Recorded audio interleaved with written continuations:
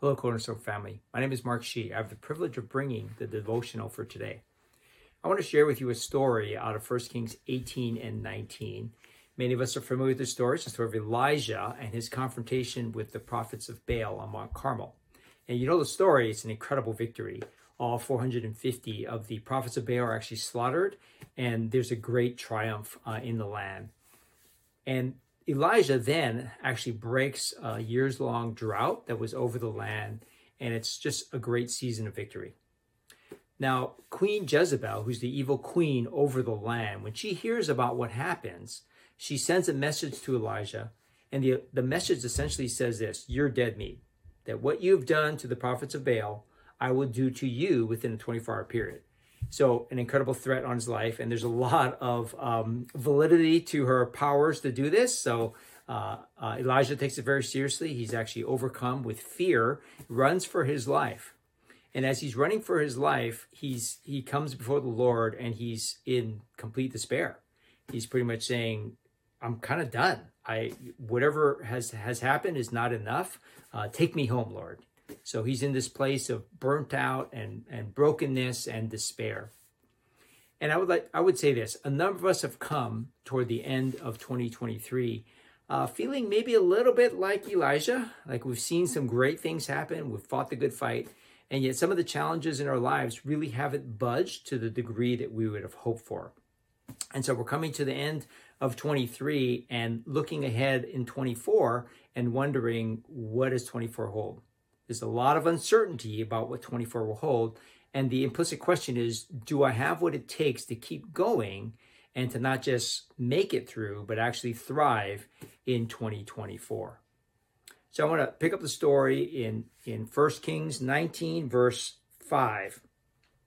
Then as he lay and slept under a broom tree, suddenly an angel touched him and said to him, arise and eat.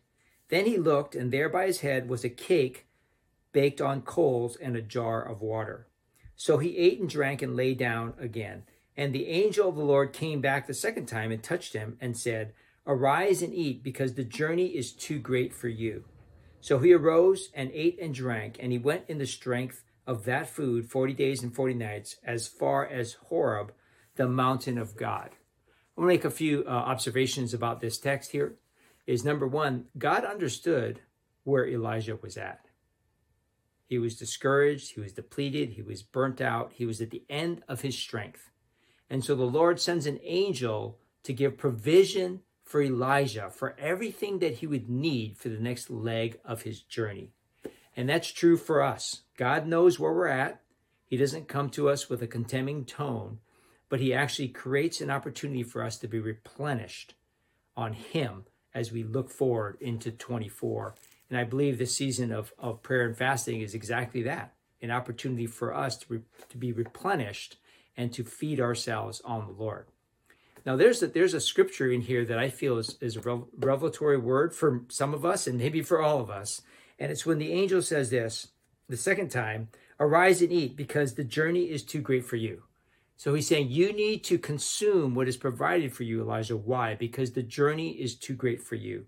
And I believe that word would apply to 2024, that this world is going to encounter some challenges that may be for us a bit of a surprise, a shock, maybe even unprecedented. There's going to be some real challenges in 24, not just from a global standpoint, but perhaps on a micro standpoint of your own life, your own family. There could be some real challenges. But on the flip side of that, it's not just about overcoming challenges. It's actually about seizing the opportunities that God has in the midst of those challenges.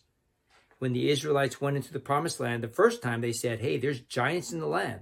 They were actually intimidated by the giants, but the giants were there for the taking. They were protecting land that if the giants were defeated, that land then went over to the people of God. And I believe that's the opportunity God has for us. The giants in your land actually hold the key to releasing things that God has for you in 2024. And so our commitment has to be to consume and actually indulge ourselves in the things that God has provided for us. Those things are his written word, his logos word, his revealed word, his rhema word. It's enjoying intimacy in his presence in our personal prayer closet. It's enjoying the presence of the Lord when we are gathered corporately.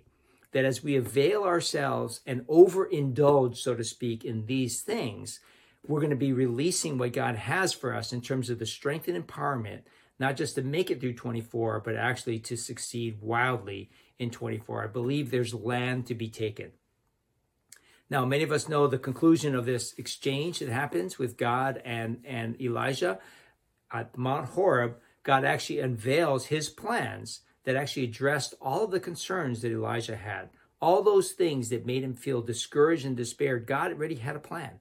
And that's true for us as well. That if we push through and persevere to what God has, we'll find solutions to our problems in ways that we never thought of. But it only has to be accessed through us indulging ourselves in the things that God has provided. So God bless you as you enjoy this season of prayer and fasting. This is a powerful time for us to set up 2024. God bless you.